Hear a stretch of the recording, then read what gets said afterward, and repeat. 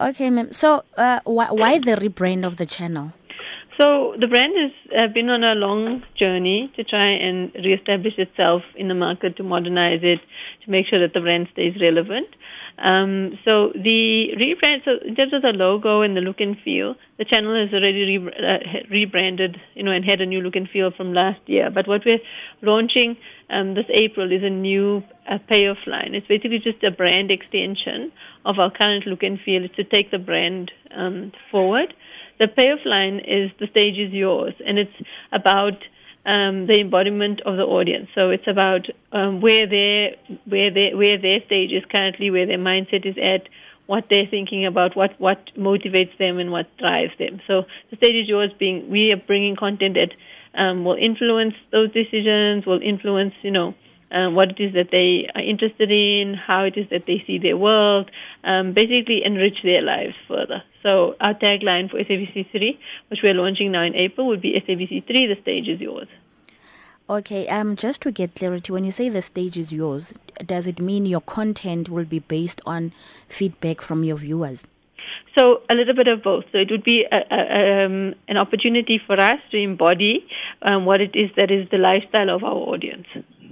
Okay, out of the rebranding, and I see also some change of programs and everything, what is it that, according to your change, sticks out and will attract?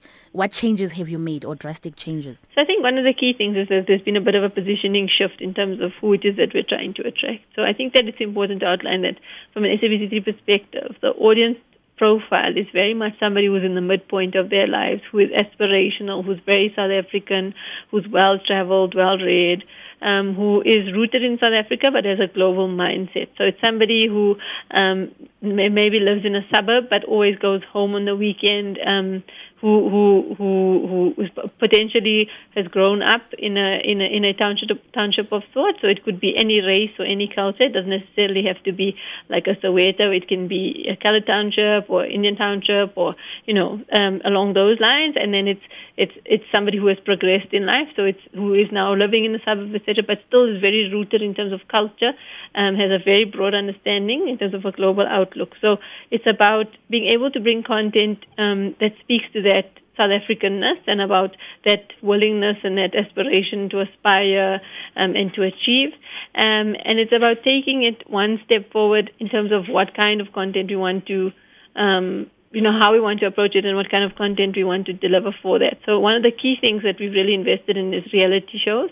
So we've invested quite heavily in 3 blocks on our generic schedule for reality around adventure reality, lifestyle reality, a little bit of personality-based stuff as well.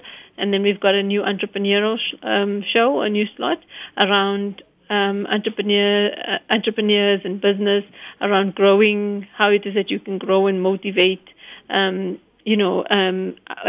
our audience in terms of taking the next step and how it is that we can move forward. And then we've invested quite heavily in movies. So we've got a Friday night movie slot, Saturday night, and then on a Sunday we've included Bollywood in the afternoons, and then we've got a Sunday night movie slot as well. So we've literally covered the weekend with 4 different opportunities to watch great movies. So those are kind of the key focus areas for us at the moment. Launching it obviously on next week, so it's the 3rd of April on the Monday. We've made some slot changes as well. So we've got a news which is moved by half an hour, Bold and the Beautiful, which now starts half an hour later. We've also got the Real Talk with Anele, which is now moved to a more prime slot. And Top Billing, I think, moves out by half an hour. So there's been a few changes in terms of time slots just to make the schedule a little bit more appealing.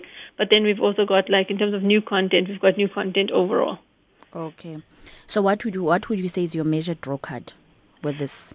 I think it's, aside from the look and feel and a new refreshed feeling, I think it's the fact that there's just going to be so many more opportunities to please. So there's the opportunity of bringing really great reality content to our audiences, and the fact that there's really some really great movies. So I think that the content offering is just a lot better. We've obviously quite rooted in local content, which is one of the key factors as well. But it's about being able to have the opportunity to fulfill tastes. So it's across a variety of different tastes.